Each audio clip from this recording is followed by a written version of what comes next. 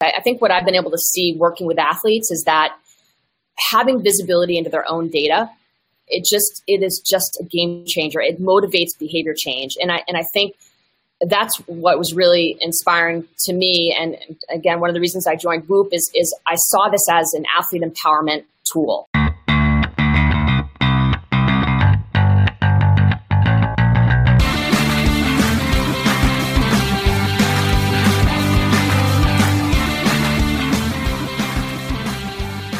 Hey, how you doing? Brian Kane, your peak performance coach here with the Peak Performance Podcast. And today, groundbreaking technology. Not only are we going live video podcast where you as Inner Circle members get to experience the podcast before it comes out live, you also get to ask questions and get to interact with our guest.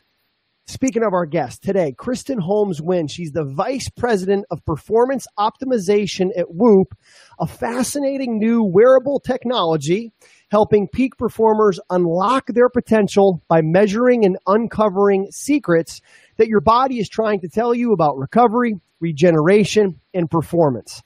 Today on the podcast, Kristen takes us deep into the trenches with Whoop, the science, and explains how their technology is leading to breakthroughs in performance. Now, before joining Whoop, Kristen was an NCAA national championship winning field hockey coach. She led the Princeton University Tigers. That's right, the Ivy League Princeton University Tigers, no scholarships, to the 2012 NCAA national championship. It gets better. She won 12 Ivy League titles in 13 seasons. She had a winning percentage in her career of .940. This puts her amongst the all-time college coaching greats. And not only did she excel on the NCAA level as a coach, she also won 6 national championships as head coach of the USA Women's High Performance Team. As an athlete, she was a member of Team USA field hockey for 6 years, winning a World Cup. It was also a 3-time All-American as a field hockey player and women's basketball player for the University of Iowa Hawkeyes. Please welcome to the Peak Performance Podcast, Vice President of Performance Optimization at Whoop and one of the most successful coaches in NCAA history, Kristen Holmes-Winn. Kristen, thanks for being with us. Oh, thanks so much for having me. It's a real honor, Brian. Now, I got to ask you, before we get into Whoop, because our audience is coaches. Yeah. You're winning 12 out of 13 Ivy League championships, and you win a national championship, and then you step down and change careers to go work with Whoop. What was the decision behind doing that?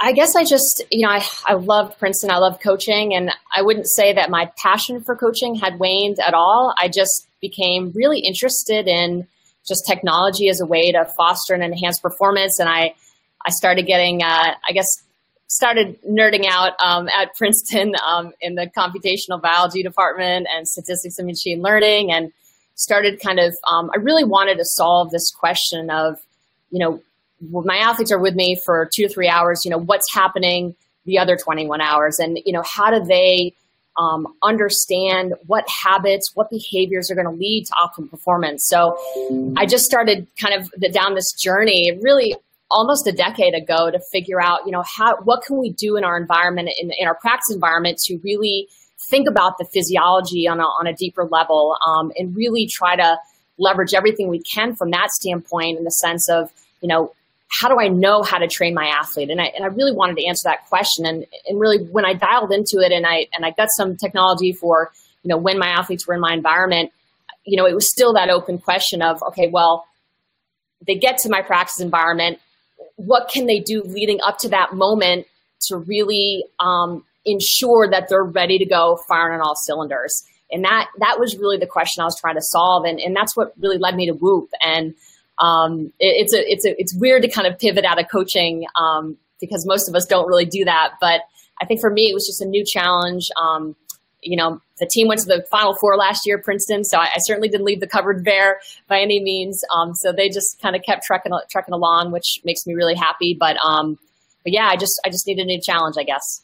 Well, fantastic. I think as a coach at the elite level, and a lot of the coaches that are on this podcast and listening to this, I think one of the areas that we often overlook, undertrain, undereducate on, and it could be the source of maybe our greatest competitive advantage, is recovery. And I think that's really what attracted me when I heard from Nikki Parsley, field hockey coach at Liberty University, who I think you probably met through either Teen USA or through coaching in the Ivy League when she was at Yale. And she talked about how Whoop is really putting metrics, which in the 12 pillars of peak performance is pillar 4, knowing your numbers. And she locked it up with, how can we quantify and measure recovery at a deeper level so that our teams can perform and our athletes can perform at a higher level? So if you would, I know you've put together an awesome presentation here about Whoop. I'm going to put that up on the screen and kind of have you share that. And then for the Inner Circle members that are on this call, please post any comments, post any questions that you have for Kristen, either about Whoop, about recovery, about coaching and the mental game at Princeton. We'll tap into that side of it as well, and let's rock and roll. So let me pull up the presentation here and go ahead and rock and roll. Yeah, so Whoop at our core is a data and analytics company. From the wrist, forearm, or bicep, we collect key measures of heart rate variability, ambient temperature, and 3-axis motion. These measurements are used by our data science platform to obtain insights into sleep, recovery, and strain to provide recommendations for athletes on how they can optimize decisions that influence their ability to perform. Whoop also provides a platform that I'll get into a little bit later as well that enables coaches and trainers to better understand both individual and group performance. So we have kind of an athlete visual.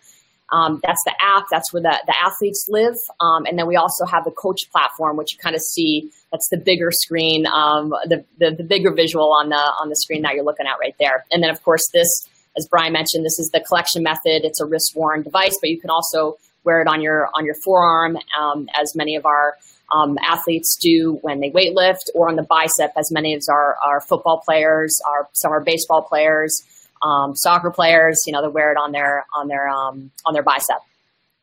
So on this slide, I really just put this together just to kind of show that we're working with a lot of different folks across a lot of different leagues and conferences. We're really proud of really everyone that we're able to work with, and really honored. I think one of our main missions at Whoop, and one of the reasons why I joined is we really do aim to be a thought leader in exercise physiology. We're always pushing the envelope to understand our product better, but also understand the underpinnings as it relates to the physiology behind and the science behind our platform. We did a huge study with Major League Baseball, which I'll dig into the data from that study in a little bit. Really interesting insights into performance and recovery. And then most recently, Corey Stringer Institute out of the University of Connecticut did a year-long study, and they're about to announce the results of that at the National Strength and Conditioning Conference in July in Vegas. And they were able to really, I think, draw some pretty powerful correlations between Whoop recovery and recovery metrics, sleep recovery, sleep, resting heart rate, and heart rate variability, and performance in athletes. So we're excited for that announcement. So this is really the athlete view. So this is the mobile app, and this is, like I said, this is really where the athletes lives. This is where they spend bulk of their time. On the left is strain, and strain is essentially a summary statistic of cardiovascular load. So basically how hard your heart is working. And I'll dig into that a little bit deeper, but basically strain 0 to 21 scale, and it builds across the day. So it's logarithmic, not linear. I think that's important to note. And it basically takes into account, everything from non-workout strain as well as workout strain. And I'll explain why that's really, really important. And every coach has to understand that. Because it's not just workout strain that impacts the well-being of your student athletes. And then recovery, this is basically how capable your body is to take on strain. And then sleep performance tells the athlete how close they are to meeting their sleep need for that night. And that's a 0 to 100 percentage, and they kind of get that percentage, and that factors into their recovery. And I'll explain that in a bit as well. So I think what's really cool, and just to go back 1 second, Brian, into just the 3 pillars, I think what I've been able to see working with athletes is that having visibility into their own data, it is just a game changer. It motivates behavior change. And I think that's what was really inspiring to me. And again, one of the reasons I joined Whoop is I saw this as an athlete empowerment tool. Most of the time, athletes don't have visibility into their own data. They arrive at a practice facility. They're able to kind of understand in that moment maybe what readiness looks like, but they don't know necessarily what behaviors helped them get to that ready point, or what behaviors might have hurt their ability to kind of get to achieve optimal readiness. So really, this is what I think the app wrestles to the ground in a very elegant, simple way, is just this visibility into your own physiological data, so you can make more intelligent choices about your body. So the three main pieces that you get it sounds like, is it's going to be strain in terms of how much you effort or strain you've put out that day. Yep. Where you're at in terms of recovery towards optimal performance, and then what you need from a sleep standpoint on the third screen here to be able to make sure that you're ready for a peak performance the next day. Is that accurate? That's exactly right. Yep. Excellent. As well, so you can see sleep performance, day strain, hours of sleep, resting heart rate variability, and any workouts they might have tracked that day. And you can see a 1-day view, 1 week, 2 months. So if you look at that little red button at the top, you can kind of go back in time, so you can do some retrospective analysis. And we always have that team average in there as well.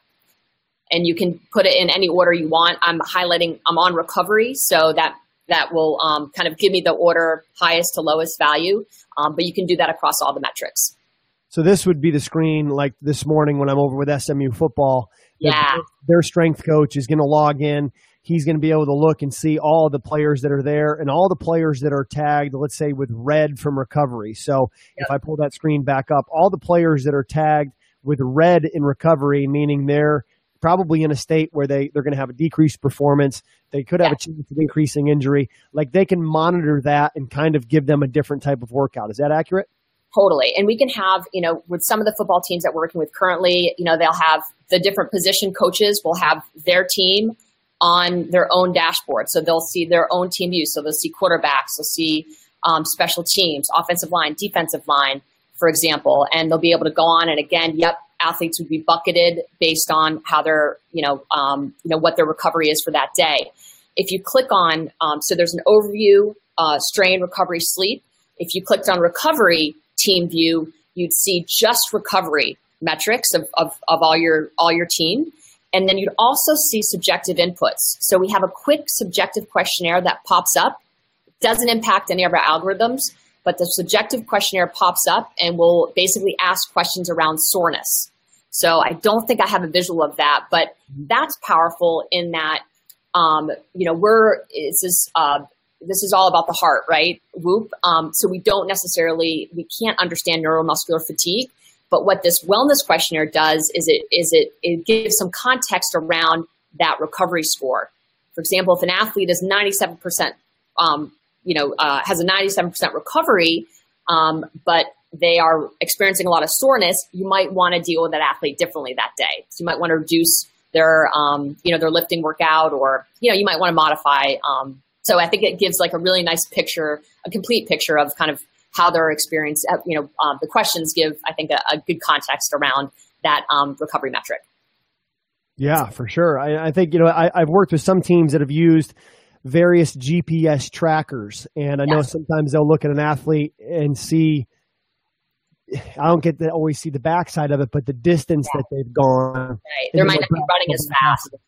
Yeah, they'll back off the next day. And I've seen basketball teams that have used heart rate monitors, and then they'll kind of use that to determine the next day's sort of workouts based off of how much they played and things like that. And it sounds like Whoop kind of takes all of that and simplifies it and puts it together.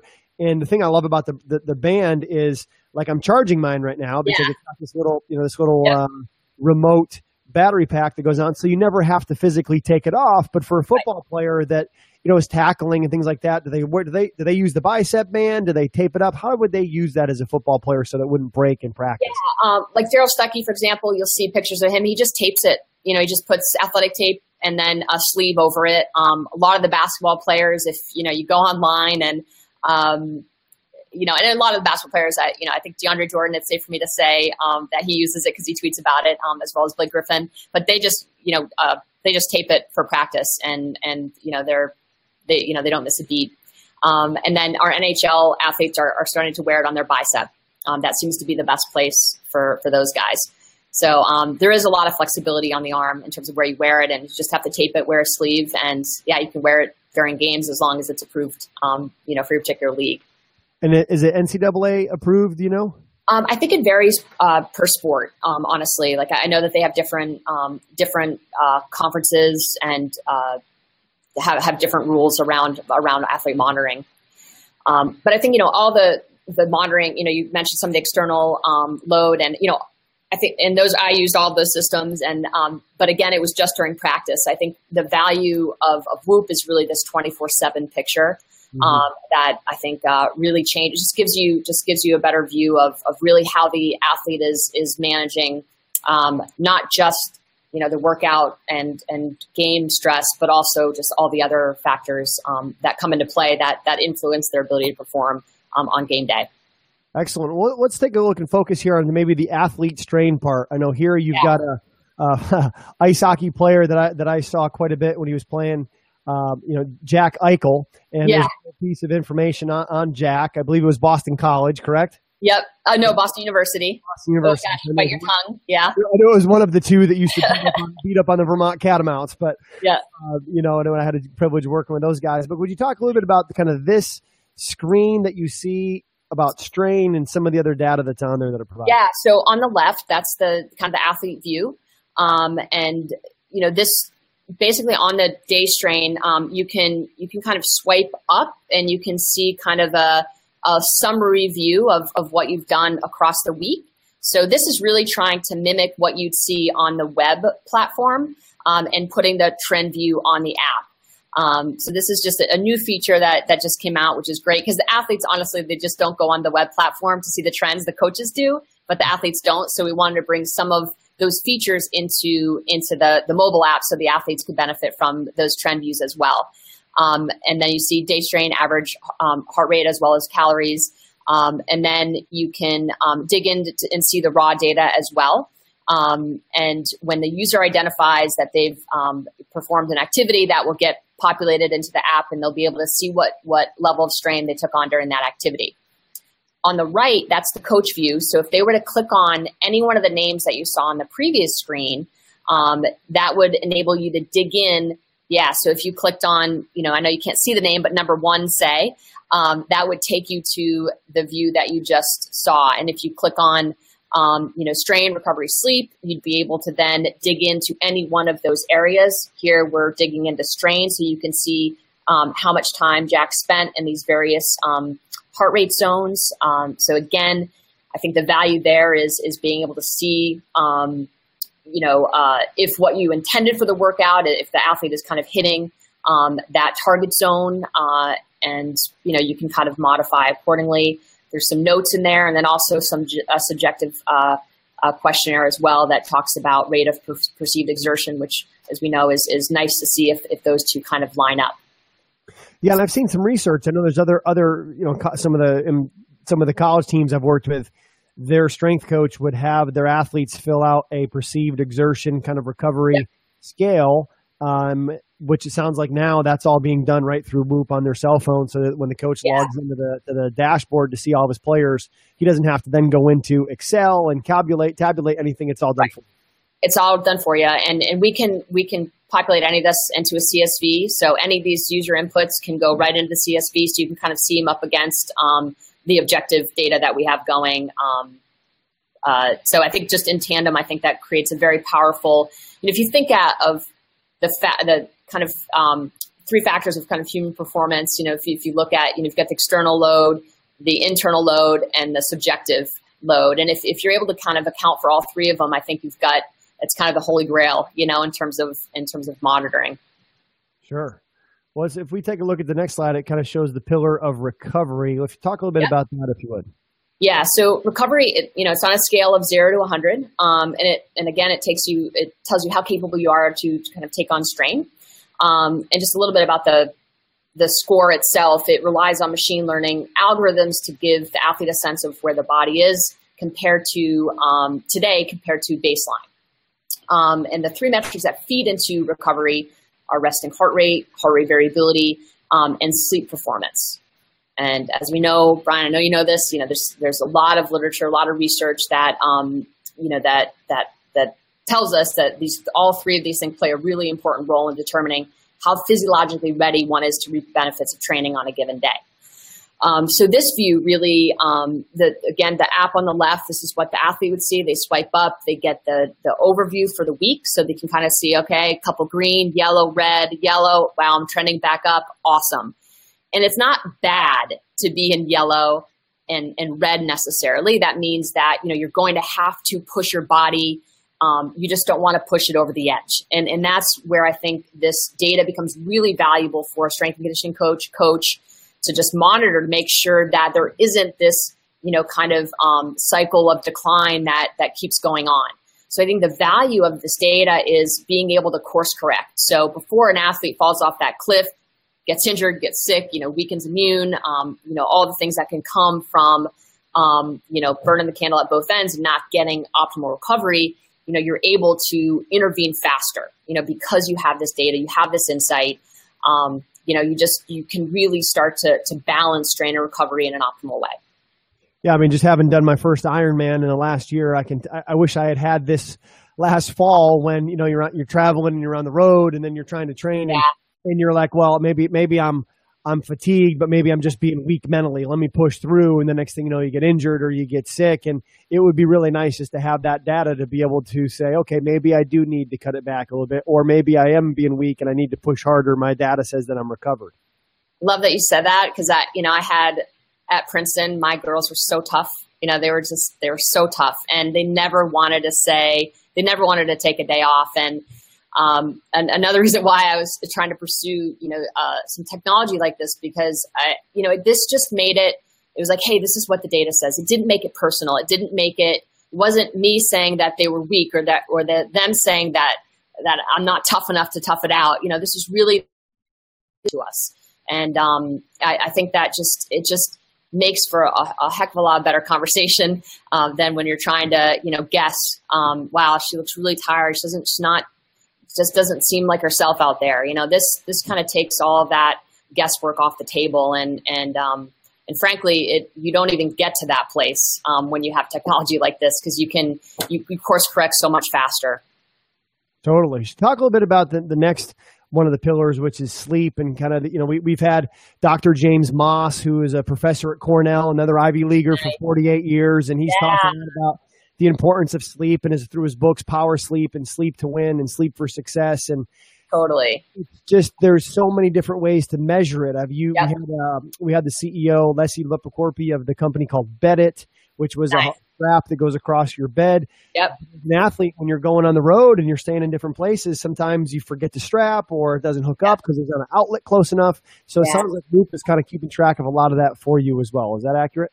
It definitely is. And, as we know, biological sleep is probably the most important human behavior, we have. So it's something that we need to pay a lot of attention to. And, I think from, just coming from an environment at like Princeton, where, the kids would walk around with t-shirts, sleep is for the weak, and I feel like now, I think that mindset is starting to shift a little bit. There's a lot of education.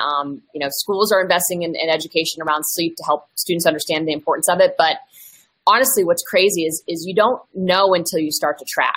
I mean, I'll have, athletes, this is the first thing that we notice when athletes come on the system. They'll be like, oh my gosh, Kristen, I thought I was sleeping for 8.5 hours, but I actually was only asleep for 7 hours and 14 minutes. So this allows you down to the minute, it allows you to understand exactly how much sleep you're really getting. It allows you to see the disturbances that happen across the night. Most athletes are good sleepers, are getting less than 10 disturbances a night because they've accounted for all the things that go on from a sleep hygiene standpoint. They have that wrestled to the ground. They wear eye masks. There's no light pollution. They wear earplugs. They do all the things that championship sleepers do to make sure they're being as efficient as possible when they put their head down their pillow, on the pillow at night. But yeah, that's what this pillar does. It allows you to quantify all that and really give great feedback, I think, to the athlete. To how they can kind of right the ship if sleep is a problem. Yeah, I mean, even last night myself, I think I got in bed at 10 and woke up this morning at 4. So you're thinking, okay, well, if I get in bed at 10 and I get up at 4, I'm getting 6 hours of sleep. But then as I was looking at my performance data for today before the call, it said I got 4 hours of sleep. So I'm like, well, wait a minute. And I think about, well, how many times did I go to the bathroom, or I had my dog sleeping with me, and how many times do they keep you out of getting into a deep sleep or whatever it is, So it's really the time your head hits the pillow until your alarm goes off is not the actual amount of time that you're getting sleeping. But that's what I think often athletes factor it in. They think, well, I'm getting 6 when really they're probably getting a lot less. Is that accurate?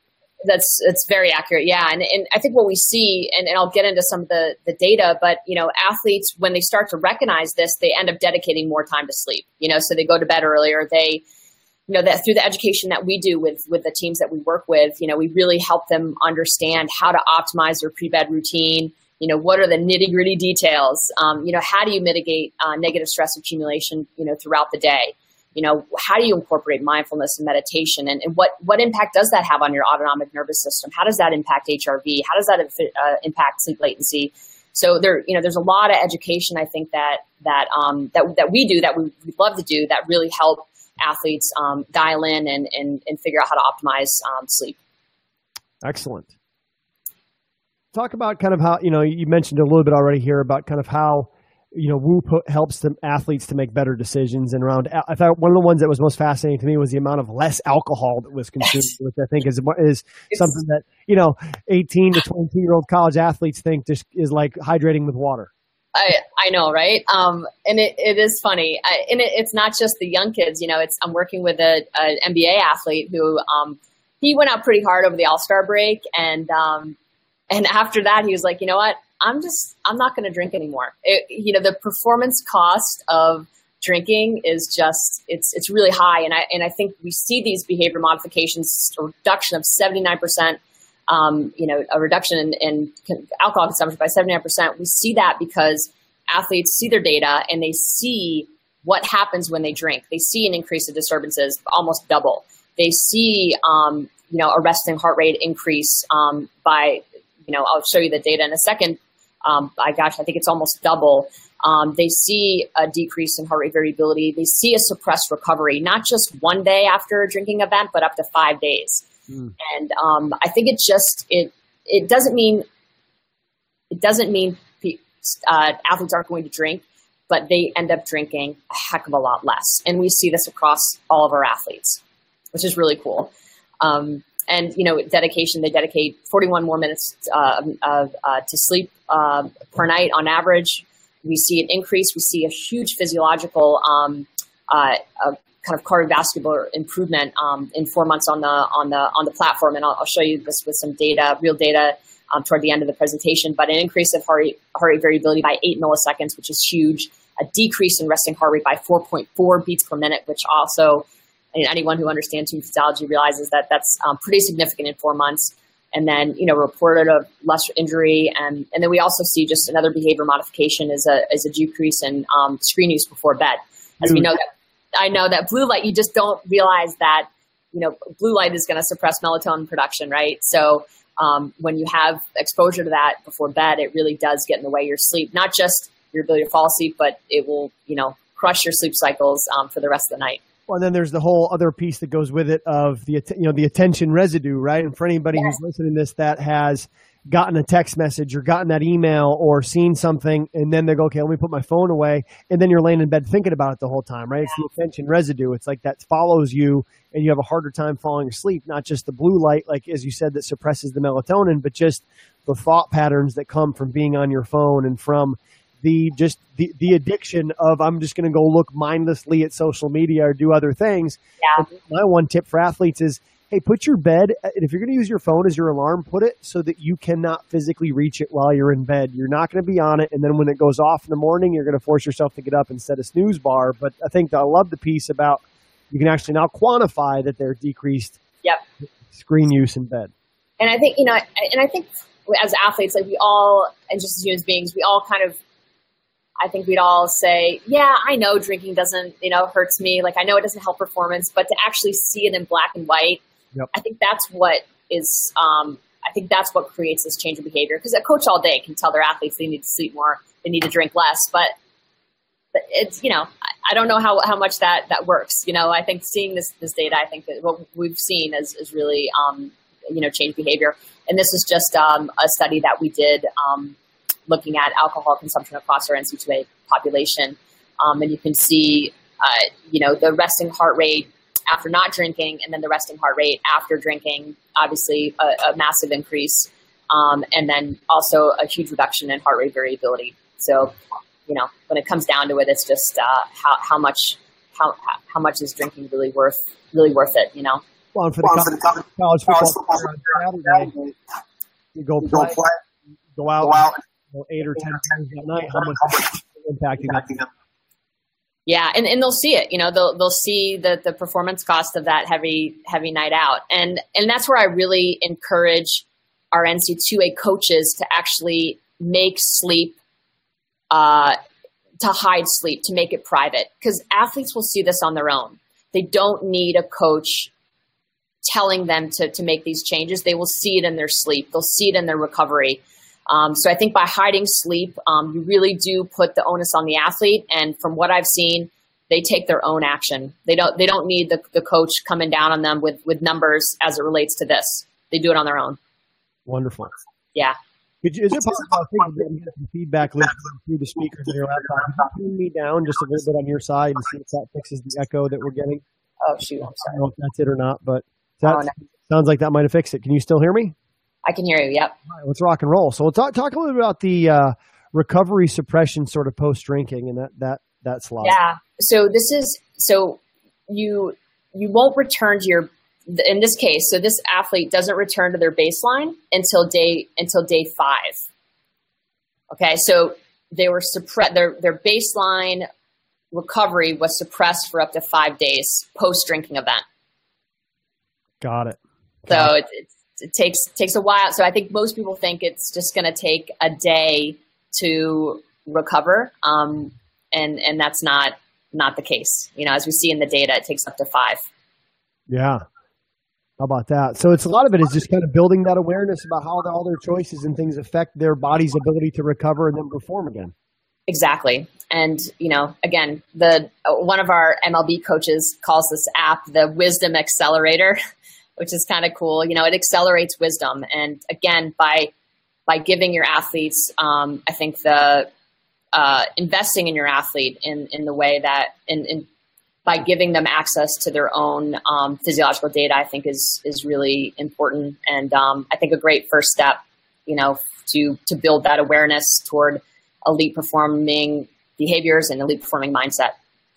And this is that was just some data around the recovery and how we see recoveries, more green days as opposed to red days, because they're thinking about sleep in a different way. They're thinking about their hydration and their sleep and all of that. And this is just kind of a high level view of the recovery. And you can see lots of things affect recovery: fitness level, health, behavior, stress, diet, hydration, recent strain, and sleep. So the recovery score basically kind of takes all of that into consideration, and kind of buckets it in this very kind of simple, stoplight visual.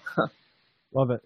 Yeah. Talk a little bit about some of that. So I know you've hit on some of this research already, but a little bit of some of the case study kind of outlines that you all have put together. Yeah. So this is one, and we've done many types like this, but I thought this one was kind of cool just to pull out one example. And this is an NBA athlete and their first 2 months on the system. So I'm just going to take you kind of through a journey of what he looks like from a strain, sleep, and recovery perspective across these 2 months. So you can go to the next one. So this first, and this is the web. So I literally just kind of took this from the web platform. So again, this is what the coach would see. So this is the first month, and you can see the strain, the blue line, 0 to 21 scale, and the recovery is the multicolored red, green, yellow, 0 to 100. You can see that they're mapping really far apart. So this first month, I think the coaches were just kind of seeing how this athlete responds to strain. They weren't really actioning the data. So this is the first month. You can see, again, big, not really the strain, and the load isn't necessarily corresponding with the amount of recovery that was needed. And if you go to the next month, you can see this is where the coach is now starting to action the strain. So if the strain's really high, they prioritize recovery the next day to get the athlete back to baseline. So again, the philosophy, of course, is you want to try to manage that load, map strain and recovery as close together as possible so you can keep this athlete firing on all cylinders across the season. First month sleep, this athlete's average sleep performance was 75.6%, and you can see that he's spending some good time in that peak zone, but he definitely has a lot of days where he's really missing the mark from a sleep performance standpoint. Second month, you can see that just through education, awareness, maybe taking, some different steps from the sleep hygiene, kind of buttoning things up. He's now really in that kind of peak zone a heck of a lot more, and definitely is not in that low zone really barely at all compared to that previous month. So just in 1 month, it's an increase, an improvement of up to 10%. It's fascinating. If you go back to the first month, you see all the dips, right? Which Yep. might be travel, this might be partying, this might just be up watching TV or whatever it is. But if you look at the second month, he just totally recommitted himself to recovery. It'd be fascinating to see his scoring percentage during those 2 months. I'm going to show you. How about that? Awesome. And then, but before we get there, go back one more. The athlete in this second month stopped playing video games after 4 p.m. Wow. So, and again, this isn't a scientific direct correlation, but he did change some behaviors that I think really helped him improve his sleep efficiency. Oh, awareness is the precursor to all behavior change, isn't it? It is. It is. What you're unaware of, you're never going to change, right? And what you're aware of, you can change, especially when you see the data, right? It's not necessarily, well, how do I feel? Because how you feel is irrelevant. Let's look at the data and see how you're actually performing and where you're at, and then use maybe feel on, as an addition to that. But we got to get the numbers, and I think this is breakthrough and going to help a lot of performance. I'm excited to see the next slide about how the scoring went up. Yeah. So, okay, skip past this. Go to the next one. Okay. So this is really interesting. So here's a Ford.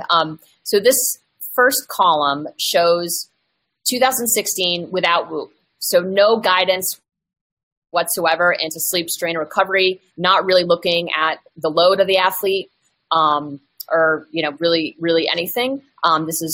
He was not being monitored at all. So you can look at the difference between the first column and then the second column when he was using Whoop in the exact same time period, and he was healthy in both of these time periods. He played actually fewer minutes in this second column than he did in the first column, but was obviously a heck of a lot more effective. He almost doubled his points total. Assists, rebounds remained the same, but you can see the improvement in his field goal percentage and pretty much the same in free throw percentage. But I think the points per game is pretty shocking. Wow. Yeah, it'd be interesting too if you did a study where you just asked him how he felt and how much more confident he was or how much more prepared he was. What he would have said would have been fascinating. Yeah, I mean, I definitely from just talking to folks and we do have some questionnaires about energy levels. I think people do have an increase in energy, the mood. And one of our swim coaches at Penn State University, he's just an awesome guy. He had a great quote. He just said, when he's like, I don't really know a whole lot about data, but all I know is my kids, when they step on the pool deck, they're happier. They're in a better mood. And he's like, it's probably just because they're sleeping more. I was like, yeah. I think there's something to be said for that for sure. That's awesome. Yeah.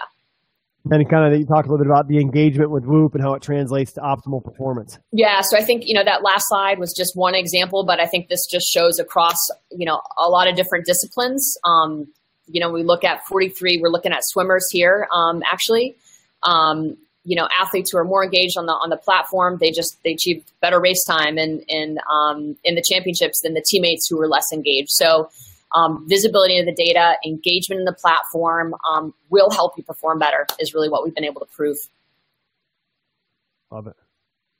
And this is another example. This was actually the 2015-16 season. We followed an athlete the entire season. And this is a pretty compelling, when you look at his recovery, when it was in the green, what his stats were versus when he was in the red.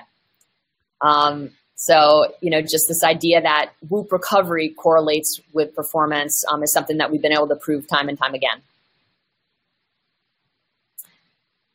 So I wanted to go through the MLB study a bit. I know you've got a lot of folks who you work with are in that baseball world. And we do not have one NC2A baseball or softball client, which is shocking. Right after this one, we'll see, because I know there's now coaches that are $1 million men in college baseball. So we'll see.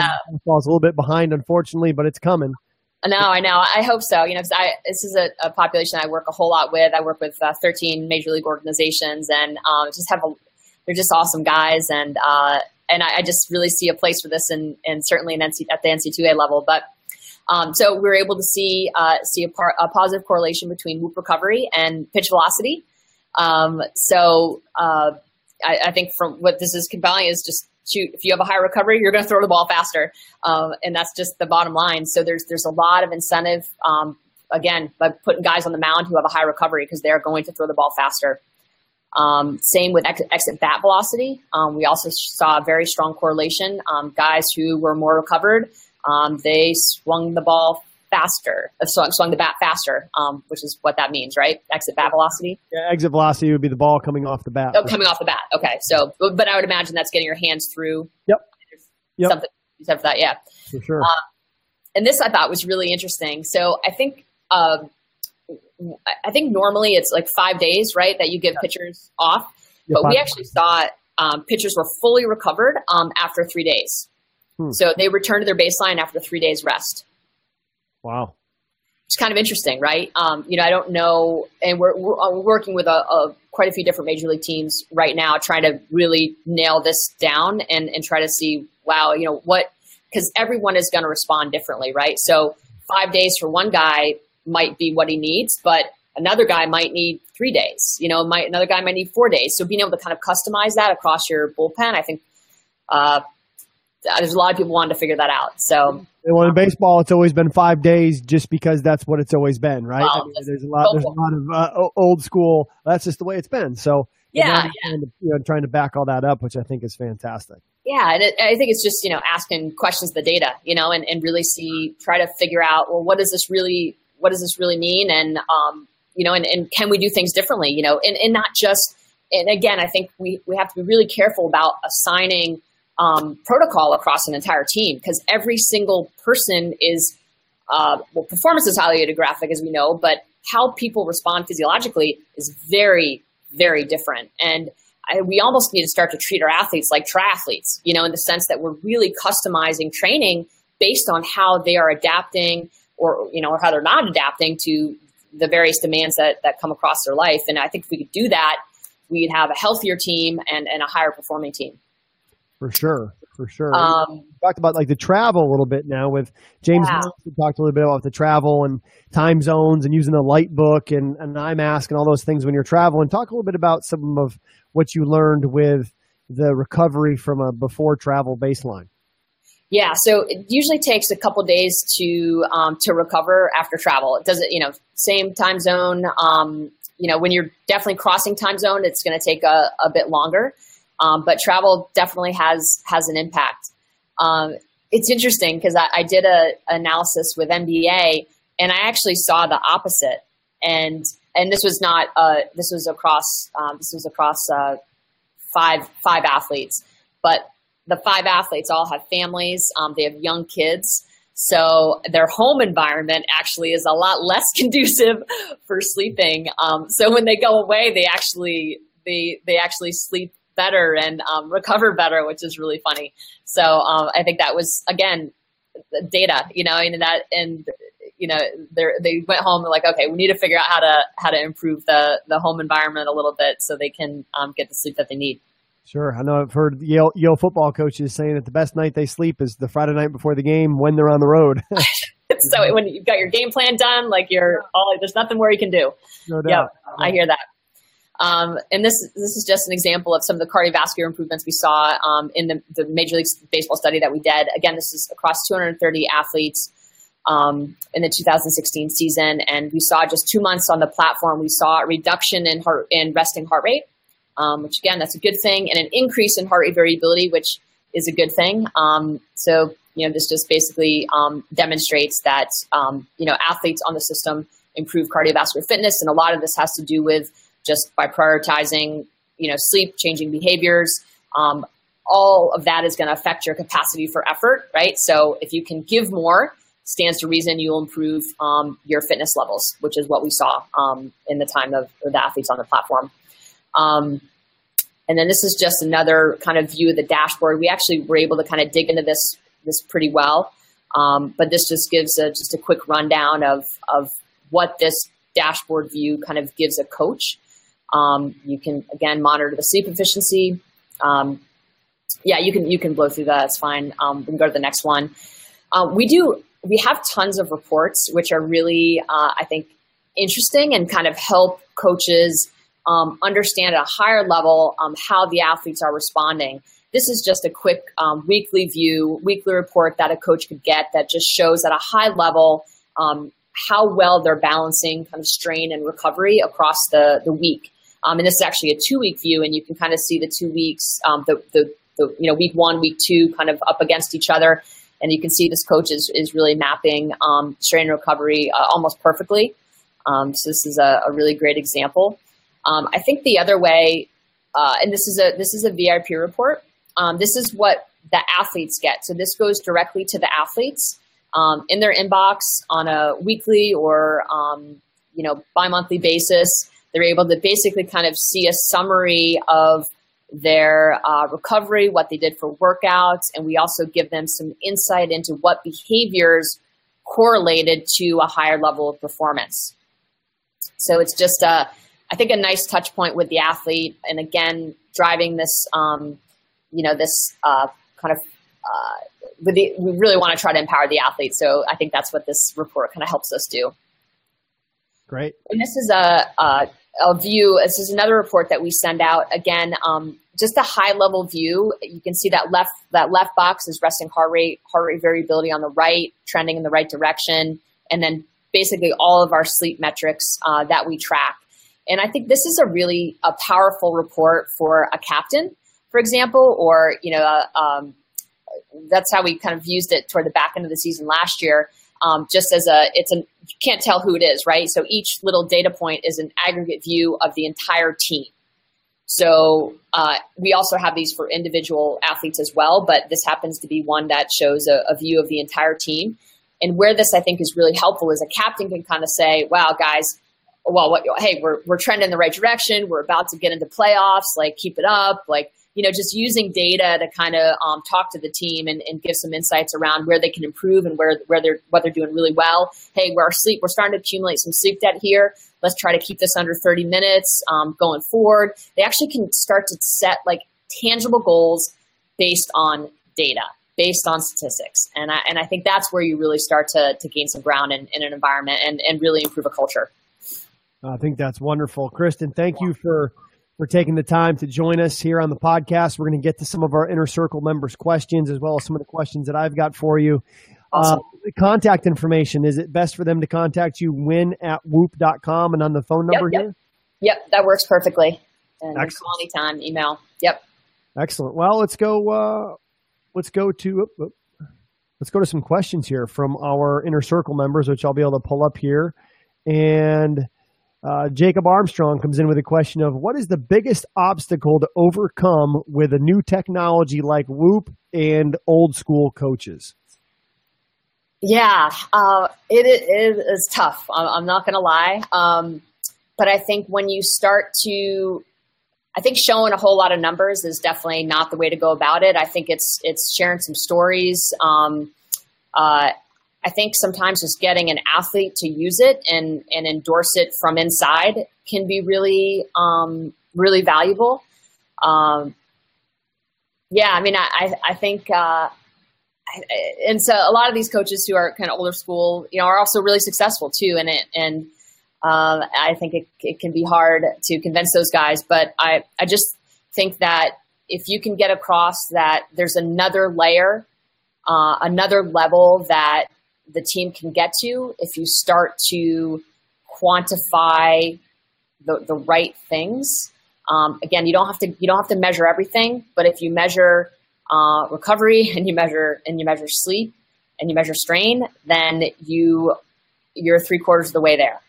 And I think getting a coach to recognize that, this isn't going to go away. And if you don't start collecting data, your competitors will, and there's going to be a point where you're not going to be able to catch up.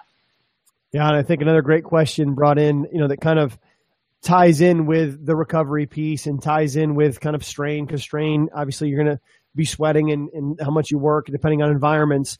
One of the top leading sports nutrition consultants, Brittany Bearden, has the question of does diet and the diet habits that an athlete has, water intake, food, hydration, et cetera, how does that influence the recovery score? Yeah, so one of the inputs into the recovery score is heart rate variability. And heart rate variability is such a powerful marker because pretty much everything influences the autonomic nervous system. And that's where heart rate variability is a function of the heart, but it manifests in the autonomic nervous system. So if you are under-eating, overeating, you're going to be sending signals to the heart. So you've got the autonomic nervous system is broken into two branches. You've got the sympathetic and parasympathetic. When your body is stressed, it's going to send signals to the heart from the sympathetic branch, right? And that's going to be basically saying, okay, I'm under stress. I need to perform right now. So when those signals are sending over and over again, that's going to reduce your heart rate variability, which is going to make you less able to adapt to your environment, which is going to influence your recovery score. So diet, hydration absolutely influences your autonomic nervous system, which is reflected in our recovery score. Wonderful. Any other questions coming in from Inner Circle members? Go ahead and post your question in the comment section here on our Inner Circle members only Facebook page. We'll take those questions. We'll put them up on the screen and have Kristen answer them for you. Kristen, one of the questions that I would have would be for a coach or somebody that wants to get involved and they've got to come up with a budget to try to work with Whoop. What kind of financial investment is a program looking at to get started with Whoop? Yeah, I mean, I would say to come in we have 3 different levels of service, software and analytics. So the hardware is basically $375. And if you go online and purchase it, it's $500. So there's a little bit of a kind of a price break there. And then the service, software and analytics kind of gets more expensive the more service, software and analytics you desire. So the base level is kind of our bronze level. And that's about $720 per athlete per year. So it's, I think not too huge of an event. I mean, it depends on how big your team is, but there are price breaks at 50. And Brian, I can send you the pricing sheet for you to kind of post for your Inner Circle. Right. But that's kind of just how we break it down. And I would say just to get your feet wet with the technology, I would come in at bronze, and then you'll start to recognize, okay, what kind of questions do I actually want to ask about the data? And then that's where we can get really into the reporting. One of my favorites is the experiment report, which basically allows you to kind of test, see how athletes are responding to something new you're doing in your environment. So let's say you're incorporating a new strength and conditioning program, and you want to see how your athletes are kind of responding to that. You can actually do a little report that kind of shows you exactly, the baseline of your athletes across the metrics that we track up against the experiment timeframe. You can do that with nutritional interventions. Let's say a team starts working with you, for example, what was their baseline before you? And then what was it after you, once you start giving them, all the interventions that you put in place to kind of help them think about performance. So there's lots of different reports like that. Yeah. Got a question. That costs money. That's awesome. And question from Dane Oliver. He's a little bit late to the party, coming in here from Montana. Okay. Dane is an athletic director, high school football coach. Mm-hmm. And I think the question he's asking, and that comes to my mind, is let's say he wanted to use Whoop with his team. And as a high school athletic director and coach, wasn't able to provide a Whoop band for all of his athletes. Would it be beneficial to take a sample size of his athletes, maybe the 11 that are playing the most, or maybe 2 in position? And is that seem beneficial in terms of just kind of quantifying data? I know it's an individual, but can they use it that way as well? I know Catapult, that one of the football teams I work with uses, they don't have everyone in it, just only certain athletes. Yep, you can definitely do that. University of Tennessee, actually, that's how they got onto the system early on. And, it kind of grew from 10 to 20 to 25, and now they're up to like 100, I think, at that university. And how they went about it is that they put it on, the athletes who are really serious. They put it on the captains, and they kind of created a culture around it. They say hashtag Tennessee trained, those are the people who wear Whoop. They're the ones who are serious about their craft, and they're serious about performance, and they want to optimize, all their behaviors so they can be the best athlete for UT possible. So I guess my recommendation would be, go ahead and take a small group within that population who you think is really going to take to it. Get them using it, and hopefully, they can evangelize, throughout the team and get more athletes on it. Love it. Love it. Again, we're speaking with Kristen Holmes-Winn of Whoop. You can contact Kristen at win@whoop.com. Her phone number is here as well. Check them out at whoop.com/elite. And Kristen, my question for you is, what question has not been asked that should have been asked by one of our guests? Or is there one? Yeah. I think just really understanding the power of HRV and that metric, just understanding like the general mental and physical well-being of your student athlete. There's just no better marker. And I think when we think about technology, I think Whoop in particular, it's about helping them think about lifestyle. And it's not just about being a better, insert your sport, basketball player, football player, baseball player. It's about being a better student, a better friend, a better mom, better dad, whatever it is that you're trying to do in your life. And you can't do that if you don't prioritize sleep, if you don't prioritize recovery. And I think that's what the power of this platform really brings. And that's why I believe in it, in the way that I do that. I just think it's hard. You have to start to measure stuff, or you just are kind of guessing, and life is too short. Yeah, life is too short, and the athletic opportunity is too short. Really short. Yeah. Look at what Theo Epstein did, not only with the Boston Red Sox as the general manager, but now with the Chicago Cubs, and taking a data-based approach, and then coupling that with if you read his book, The Cubs Way, which is one of the best books I've ever read, especially in the last, a couple of years, because of seeing them go from last to world champions. Incredible. It talks about the data and the metrics and the measurement, the whole, new Cubs facility with sleep rooms and, aqua flotation tanks and yoga rooms and Pilates rooms in terms of recovery and regeneration, but then also the character piece that ties into it. I think when you put all that stuff together, it's a significant win. But if your athletes aren't recovered, it doesn't matter how hard you work. It doesn't matter how great your culture is. If you're not at an optimal level for performance, you will be beat by someone who is maybe with less talent and with less culture. Yep. Yeah. So well said. Yep. Absolutely. So for all the coaches that are on the call, again, thank you for joining us. Again, if you want to contact Kristen, please head over to whoop.com. Contact her via email, give her a call. Kristen, thank you so much for being on the Peak Performance Podcast. It was outstanding, and I'm looking forward to a continued relationship and continuing for myself to recover using my Whoop band and report back to you, smashing Ironman times and not getting. I love it. Well, thank you for being with us so much. Appreciate it, and dominate your day. All right. Thank you so much. Thanks for having me. Thanks for listening to the Peak Performance Podcast. If you enjoyed this episode, please head over to iTunes and leave a positive review or share a link to this episode on social media using #PeakPod. Mention Brian Kane and one thing you learned in this episode for your chance to win a free ticket to the next Brian Kane Experience live event. Dominate the day.